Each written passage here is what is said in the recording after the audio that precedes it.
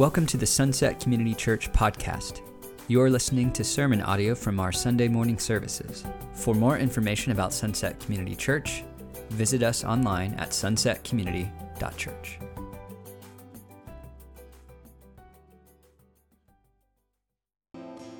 Good morning, everybody. How are you guys today, this morning? Good. Today, I have the pleasure of reading our scripture, which is in Ephesians 4, 11 through 16.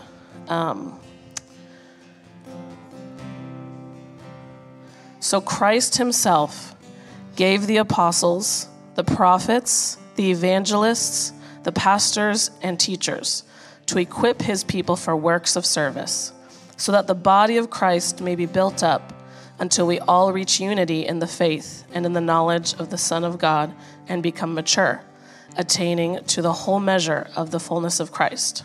Then we will no longer be infants, tossed back and forth by the waves and blown here and there by every wind of teaching and by the cunning and craftiness of people in their deceitful scheming.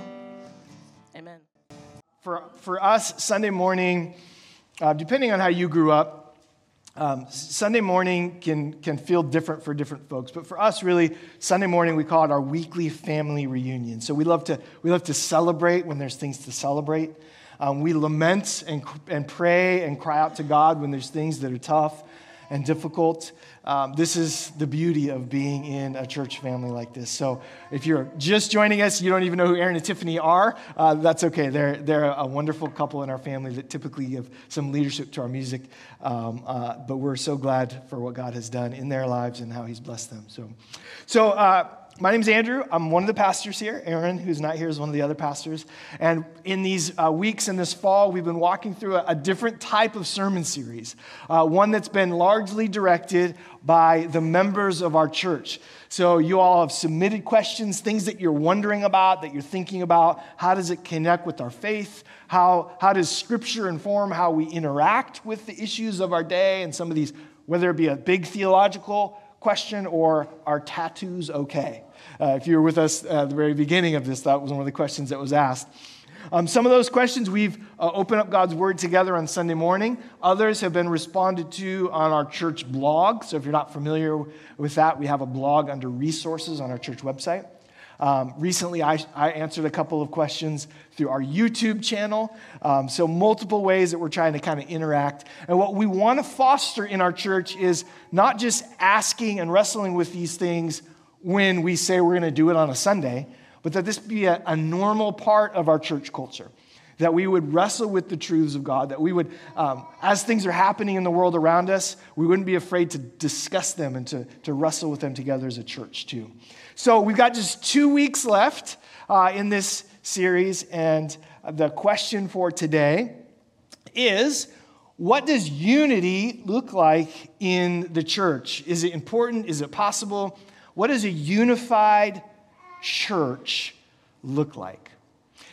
Years ago, when my wife and I were living in Eastern Washington, there was a church that we would drive by all the time on the way to our house. And the church was called Peace Lutheran. It was a Lutheran church, and I thought, that sounds heartwarming, right? Peace Lutheran.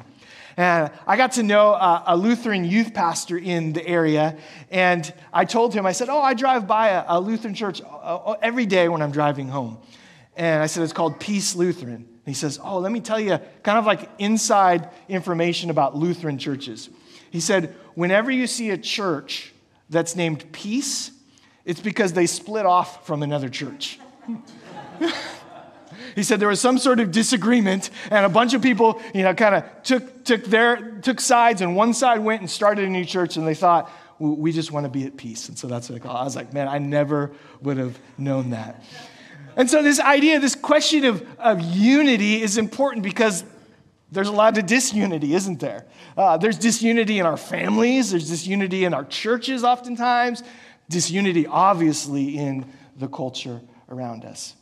When Jessica and I were praying about whether God was leading us to come to Renton and to be a part of this church, there was a team put together that was kind of interviewing us, and we were wrestling with different questions and personalities and all these things. And I remember asking the team at the time, I said, hey, if we're going to come to this church, what are the sacred cows in the church? Like if we were to change something in the church, or we were to suggest something, what are those hot button topics, right? It's kind of like in your own family, right? Like if you have family members that root for the Seahawks and root for the 49ers, like you just don't talk about that, right? When they're during football season. So I was like, what are those things within this church? Because every family's got them, right? And most of the folks on the team go, there's nothing. And then all of a sudden, it was kind of like the light came on for several of them at the same time, and they said, oh, pews.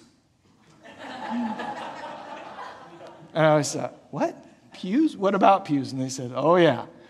And they went on to tell me a story, and some of you were here during this. I don't really know how it all happened, but they told me a story that somebody had a vision to replace the pews with chairs. And it became a huge issue. And some of you can correct me on this, but there was all sorts of dispute on whether we should get rid of the pews and put in chairs, and chairs are more comfortable, but pews are more traditional, all these things, right? And I thought, you know what, if that's the only issue, that's okay, we can deal with that one, right? Of all the things that a church should get upset about, that's pretty minor. So this is a reality for this. This idea that unity is important is in Scripture, and we're going to look at that together. Let me just define unity for you real quick. The definition of unity, there's several, but the one that I think makes the most sense to me, it says, the state of being joined together or in agreement. The state of being joined together or in agreement. So here's what I want to do. We've been doing this together through this series. Is for just a few minutes, I want you to turn to some folks in the pews next to you, and I want you to kind of share your answers, your responses on this question. What does or could unity look like in the church? What is that supposed to look like? What brings disunity? And then why is unity important? So go ahead and just take a few minutes. If this is your first time with us, you're like, well, I didn't expect I was going to have to talk to people on Sunday. Introduce yourself. No wrong answers here. This is just a conversation, just kind of brainstorm together on these questions, and then we'll bring it back in just a moment. So ready? 1, 2, 3, go.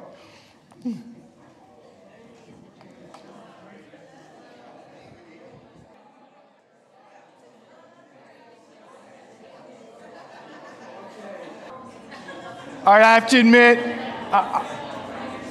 I couldn't hear everybody's conversations. But I did hear one thing quite often through the conversations was I heard quite a bit of laughter in the room. And so I take that as a good sign that there's maybe some unity in this group. Some of you had serious faces, so you may have been talking about previous church experiences that you've had, right? Where disunity was a thing. And it was toxic, and it was hurtful, and it was harmful. But I'm grateful that this morning, some of what I heard through the conversations was laughter. Was there some joy in the room? So, when this question was asked, one of the things I was thinking is, why is this a good question for a church to wrestle with? Why should we have a theology, so to speak, of unity? Why should we understand that if the Bible does or doesn't say anything about it? And I think one of the reasons is if church, for you, is like going to a show, there is no need for unity, is there? Like if you go to a movie theater, you don't give a rip what anybody in the theater thinks. You're going to watch the movie and you're going to go home. So if church is that, if it's literally just a Sunday morning gathering where you come and you mouth the words to the music, you listen to the message, nod your head and go home, unity is not important. But if the church, and this is what Scripture shows us, is far more than just a Sunday gathering. If it's a group of diverse people with different backgrounds, different experiences that have all been joined together, the definition of unity, by the grace of God, then that means the church is a family, it's an organization, it's an organism that is doing things far beyond Sunday morning. And so that's our vision for church. It's what the Bible says about church. So in that case, unity is important. Unity is also hard. It's challenging when you get a bunch of different folks in the same space. But what holds us together, and we'll see this in Scripture, is the very nature of who God is. That's why we're able to be here this morning. So we see from the very beginning, humanity was created with oneness in mind. When God created male and female, he joined them together in marriage in the garden. And then out of that first relationship, he gave all of humanity a mission. The mission was to rule the earth, to subdue it, to cultivate it for the good of each other and to the glory of God. This was the original design, that we be together in purpose and vision, even though we may be distinct in who God's created us to be. So unity, being unified, is important. Now, if we look around the world today, we aren't unified, are we? In fact, I was thinking about it this week. Is anyone right now, can you think of anyone in American culture, let alone the world, anyone in American culture who is calling for unity? What voice is there out there that is saying we need to be together on these things? I can't think of one person. If what we're hearing more than unity in our culture today is we're hearing a cry for victory, as if there is a war to be fought amongst ourselves. And so we see this in our politics, in our social agendas, even in the way that we feel that the economy should be run. We say, I have a solution, and I'm my way or the highway. Victory, not unity. Victory, not unity. And the church is not immune to this mentality either. It would be ridiculous for us to think that the prevailing call of victory in the culture does not also affect the church. And what this produces in the church is it produces folks that come, oftentimes being more discipled by the culture. They come to gather and worship, and they think, is my way happening? Is what I want to happen happening? And if it isn't, I'm going to fight for my way, because the culture is saying victory, that's what I want to. And we've seen this, especially in the last 2 years, it has become more elevated both in our culture and in our church. Think about the things that have torn churches apart, that have created disunity. Think about these things. Three primary ones, right? Starting in March of 2020. Should we wear masks or not wear masks? Right? Churches have divided, ripped apart. People have left their churches over that. And then moving forward to politics. Do we vote Democrat? Do we vote Republican? People have left their churches over perceived differences in politics. And then George Floyd happens. And folks go, man, something has to change. What do we do in this? And people have left their churches. People divided over response to racial strife in the world. So these things, this mentality of victory in the culture has imported itself into the church, where people walk into the church and they say, I want my way. I want victory in this particular area. So this is an important question. This is an important question for us to understand. What does unity look like? Why is it important? And it's important because I believe the witness and the mission of the church is at stake. And we know this is important because one of Jesus' longest recorded prayers in John chapter 17, one of the prevailing themes in that prayer is unity. Look at this together. If you have your Bibles, you can open to John chapter 17. It's a long prayer. I'm just going to look at just a few verses.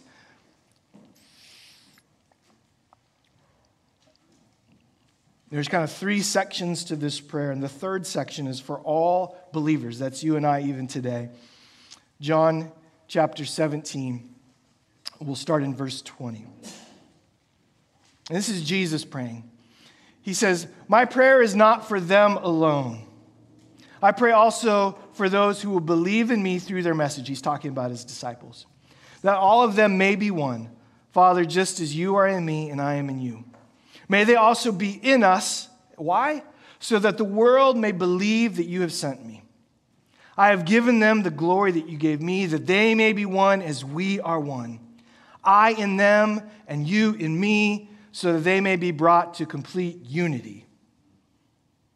Then the world will know that you sent me and have loved them even as you have loved me. So Jesus leaves no room to doubt here that unity, this idea of oneness, is important. The unity that Jesus has in mind here is a unity of identity and purpose. He says, just as we are one, I also want them to be one with us in identity and purpose. Let me give an example of what this looks like. My wife and I have been married for 19 years. We have 4 children. We've had, yeah, that's good. Whoever said that, that's how I feel too. And children are really good at asking one parent a question, and if the answer isn't what they wanted, then they'll go to the other parent and ask the same question. Now, I'm not saying my kids are, but some kids are. Now, my wife and I, if you know us, we are very different people. Personality-wise, taste in food. Well, we have a similar taste in food, but we have different, we're just wired differently. But I think that's what's made our marriage so strong.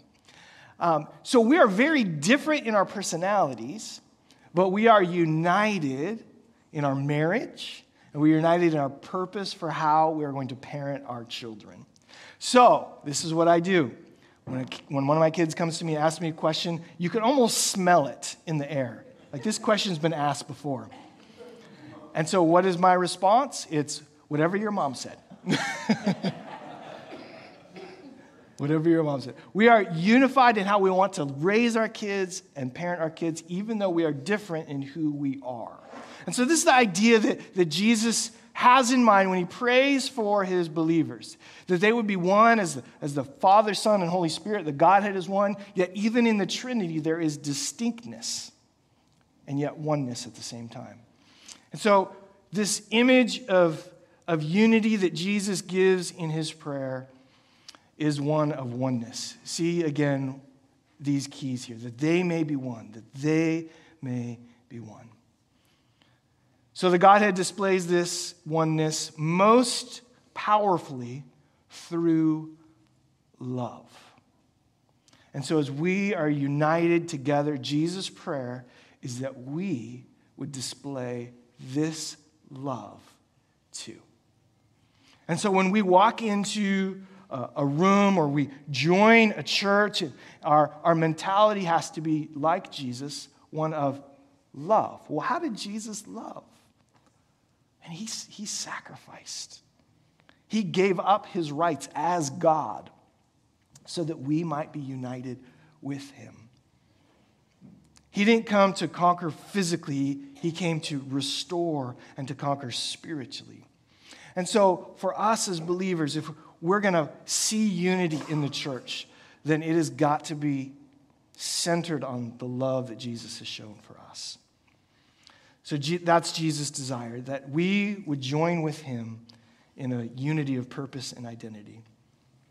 Now, one of the things we see is Jesus prayed this prayer, and then not long after this, the very first church happened. Acts chapter 2, Jesus is ascended to heaven, and he told this remnant of his followers, he says, wait for me, something's going to happen. My Spirit is going to come, and I'm going to build a church. And we see this in Acts chapter 2. The believers, they receive the Holy Spirit. They go out into the streets and they begin to preach. And they are preaching the gospel in the middle of this very diverse city. People from all nations, different languages, that because of the Roman Empire had been kind of brought in and mixed in with this particular city. And so they respond to the gospel. They say yes to Jesus, and the first church is born. And it is a diverse church right from the jump. Very, very socially and economically and culturally diverse. And so when we talk about unity, people get it, that it's really easy to be in agreement when you're with everybody that looks like you and acts like you and thinks like you do, has the same language that you have. But what about when they don't? What about when there's differences of culture and of language? Well, the very first church knew this. This was the foundation of the vision that Jesus had. that the church would be diverse. Now, this doesn't mean that unity in the church would be easy. If you continue to read the book of Acts, you see this. If you read the letters to these early churches, you see that unity is a challenge.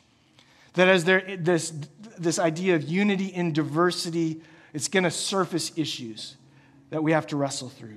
And so that's why Jesus prayed for this ahead of time, knowing that this would be a challenge. And that's why later on, the Apostle Paul would challenge many of these churches, just like us, to pursue unity as well.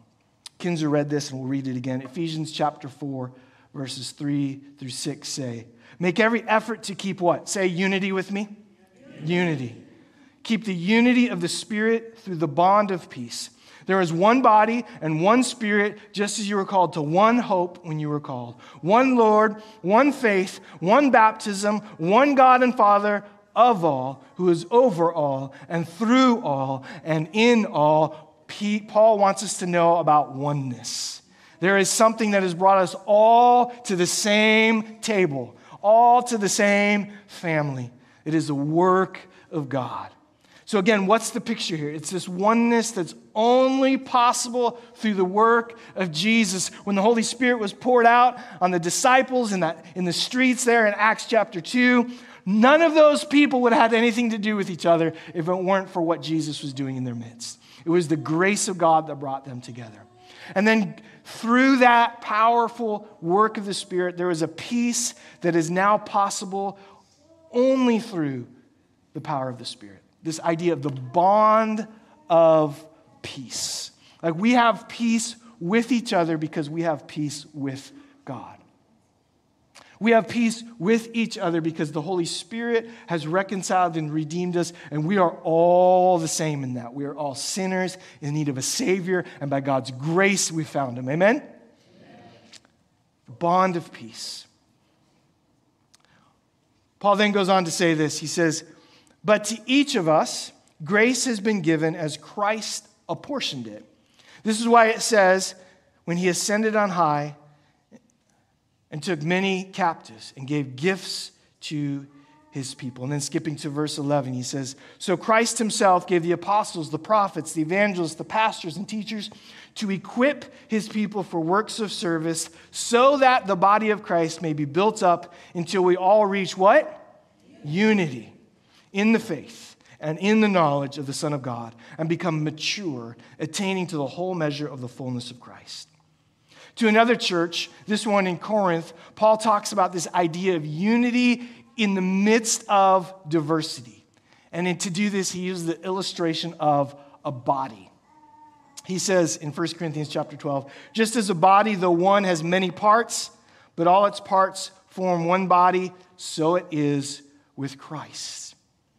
Now you are the body of Christ, and each one of you is a part of it. Look to somebody right now and say, you are a part of the body. Boy, you all did not sound very convinced by that. It is 12:30 body clock time, isn't it? So, do you see how this imagery that unity does not equal conformity? Like, Paul couldn't use the illustration of the body if the idea of unity was we were all the same. Because a body has many parts, and each part is vital. So in the midst of our diversity here in our church, we have a diversity of languages and cultural backgrounds, of skin color and hairstyle. It's in the midst of this diversity that the grace of Jesus joins us together to form one beautiful body. I love last Sunday, if you were here, Moses and Erica were leading worship, and they were singing a song, and they led us through that song in different languages. And as those languages were sung, I was listening. You know why? Because we had people singing in Spanish in our church. Spanish is their native tongue. We had people speaking in Lugandan, which is the native tongue of Uganda, in our church that were singing out loud. We had people that were singing in Swahili, the native tongue of Kenya, that were in our church singing out that song. And that's the beautiful aspect of music, right? We can all hear the same song, and if you know it, you can sing it in your language, and everybody is unified in that. Different languages, different backgrounds, yet together in worship. I love that. And this kind of in oneness that Jesus prayed for, it cannot be obtained by a human process. But it can only really be an act from above. This unity is divine from start to finish, and it is unity that is empowered by the Spirit of God, not by an organization. There's nothing I can say as a pastor in this church to make you all be unified. There's nothing we can do. We could say, hey, on next Sunday, everybody needs to wear the same color shirt to church. Will that make us unified? No. That's uniformity. That is not unity. It is absolutely a work of the Spirit of God. So what does unity ultimately accomplish? If unity is a work of God, it's clearly important to Jesus. He prayed for it. What does unity accomplish? Well, it looks like, first of all, that every person that's redeemed by Jesus walks into who God has originally created them to be. If the original vision for creation, we see it in the garden, then Jesus is doing a recreation as he's bringing us back into alignment with the heart of God so that we might be unified in that purpose.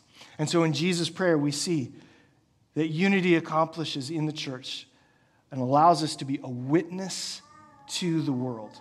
Without unity, we cannot be a witness. With it, we can be a witness to the world of the glory of God. The other thing unity accomplishes, which we read in Paul's words, is that it accomplishes a maturing of the church. A maturing of the church. As we bump into each other in our diversity, we actually grow in our faith. We have people that call out in us, hey, I see this gift in you. Man, I would love to see God use that. You go, what? In me? I have a gift? What? God has created me? How is that possible? And we grow in our faith together. We often think of disunity as being, I think, more of a personality type, like a disagreeable person. That's, for those of you who are new to our church, that's Frank. He's one of our head ushers. No, I'm just kidding. This is nobody in our church. It's a stock picture. So we often think of unity as being like an attitude or like this idea of being disagreeable, which there's an aspect of that that's true. But I actually believe that the core issue, the core reason for disunity in the church is people refusing to step into who God has called them to be. Refusing to see who they are in Christ and to be that. To use their giftings, their callings, their passions for the glory of God. In other words, where you find people failing to use gifts God's given them, then you will find a disunified or an unhealthy church. People that hold back or they don't engage, maybe it's out of fear or maybe it's out of complacency. But when a church is not functioning as it should function, that is the cause of disunity. Think about it in your own life. Like, has any of you ever sprained like your pinky finger? Like you never think about your pinky finger during the week, right? It just does its thing. But if it is not working right, oh man, your whole life is messed up. When the body is not functioning like it should, then there is disunity. I was trying to think of a sports analogy because I'm a sports guy. How many of you are Seahawks fans? Okay. How many of you know the center for the Seahawks? Okay, good. Okay, so nobody's that dedicated, man. That's a shame. You guys aren't real fans. No. So I actually don't know who it is either. But think about this. If the center doesn't do his job, will you know who the center is? Yeah. Here's the center for the Seahawks. So if the center, those of you that aren't football fans, bear with me for a second. The center, if you don't know, hikes the ball. He starts the play. Now, if he hikes the ball and then just sits down on the ground, everything is going to go sideways from there. Because what you can't see on the other side is, well, you can see his arm, is there is a guy waiting to rush the quarterback. As soon as the center hikes the ball, he then has to block for the play. And if he refused to do that, then the whole line, all his fellow linemen are going to fall apart. The quarterback's going to get sacked. The wide receivers aren't going to be able to do anything. The whole play falls apart. And so this is a perfect picture of disunity. When we are not who God has called us to be, when we're not stepping into our full identity, when we're not using the gifts and passions that God has given us, then the church is unhealthy. Disunity will happen. Disunity can happen by a bad, grumpy leader. It can. It can be sown by people that are looking for victory and that are sinful. It can.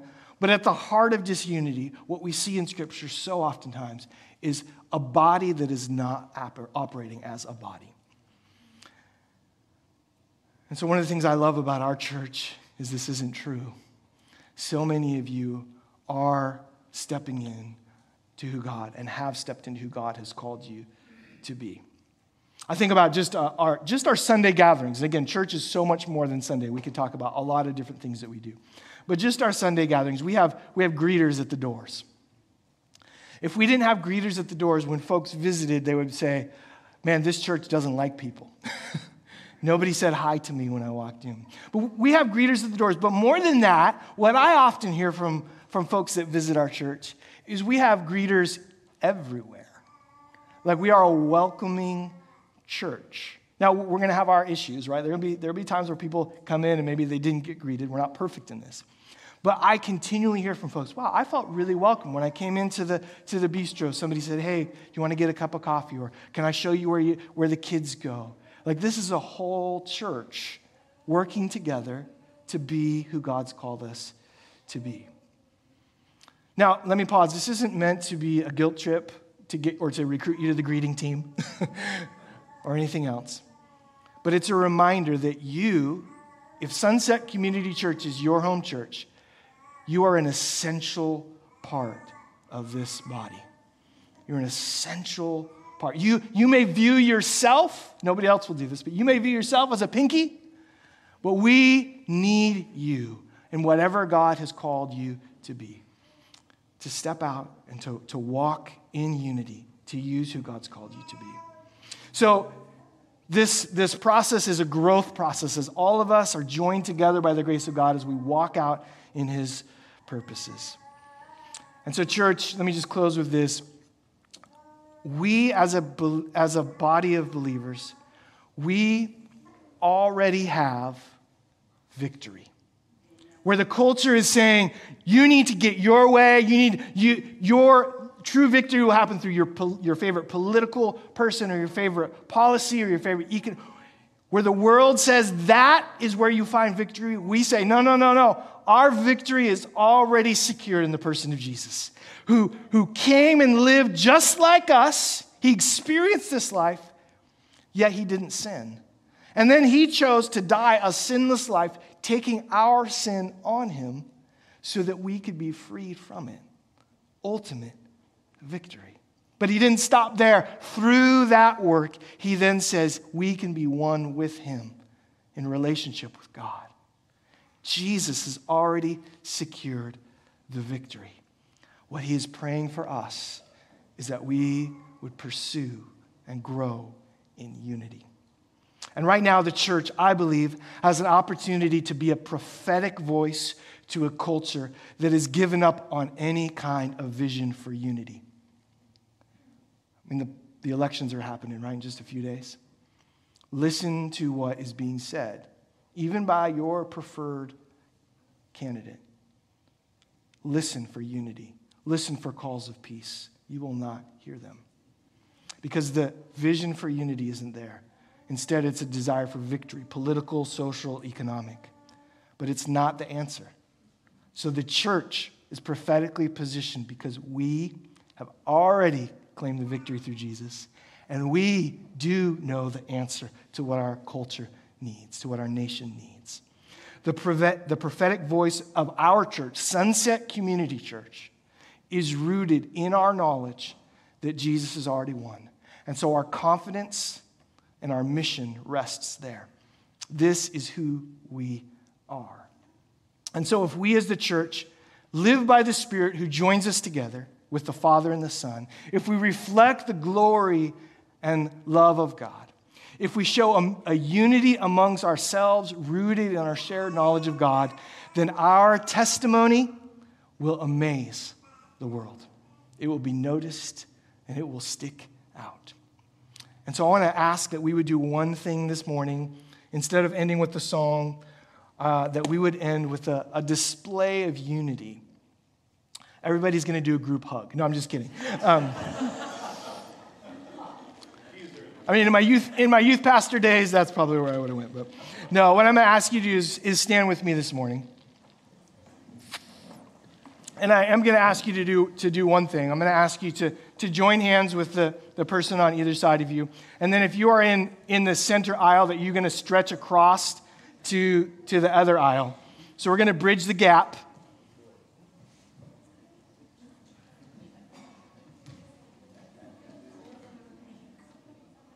Those of you in the balcony, sorry, there's not a gap to be bridged. There's a barrier, so you're fine.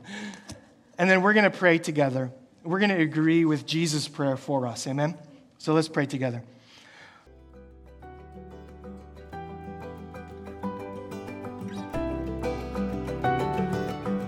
You've been listening to sermon audio from Sunset Community Church. Sunset Community Church is located in Renton, Washington.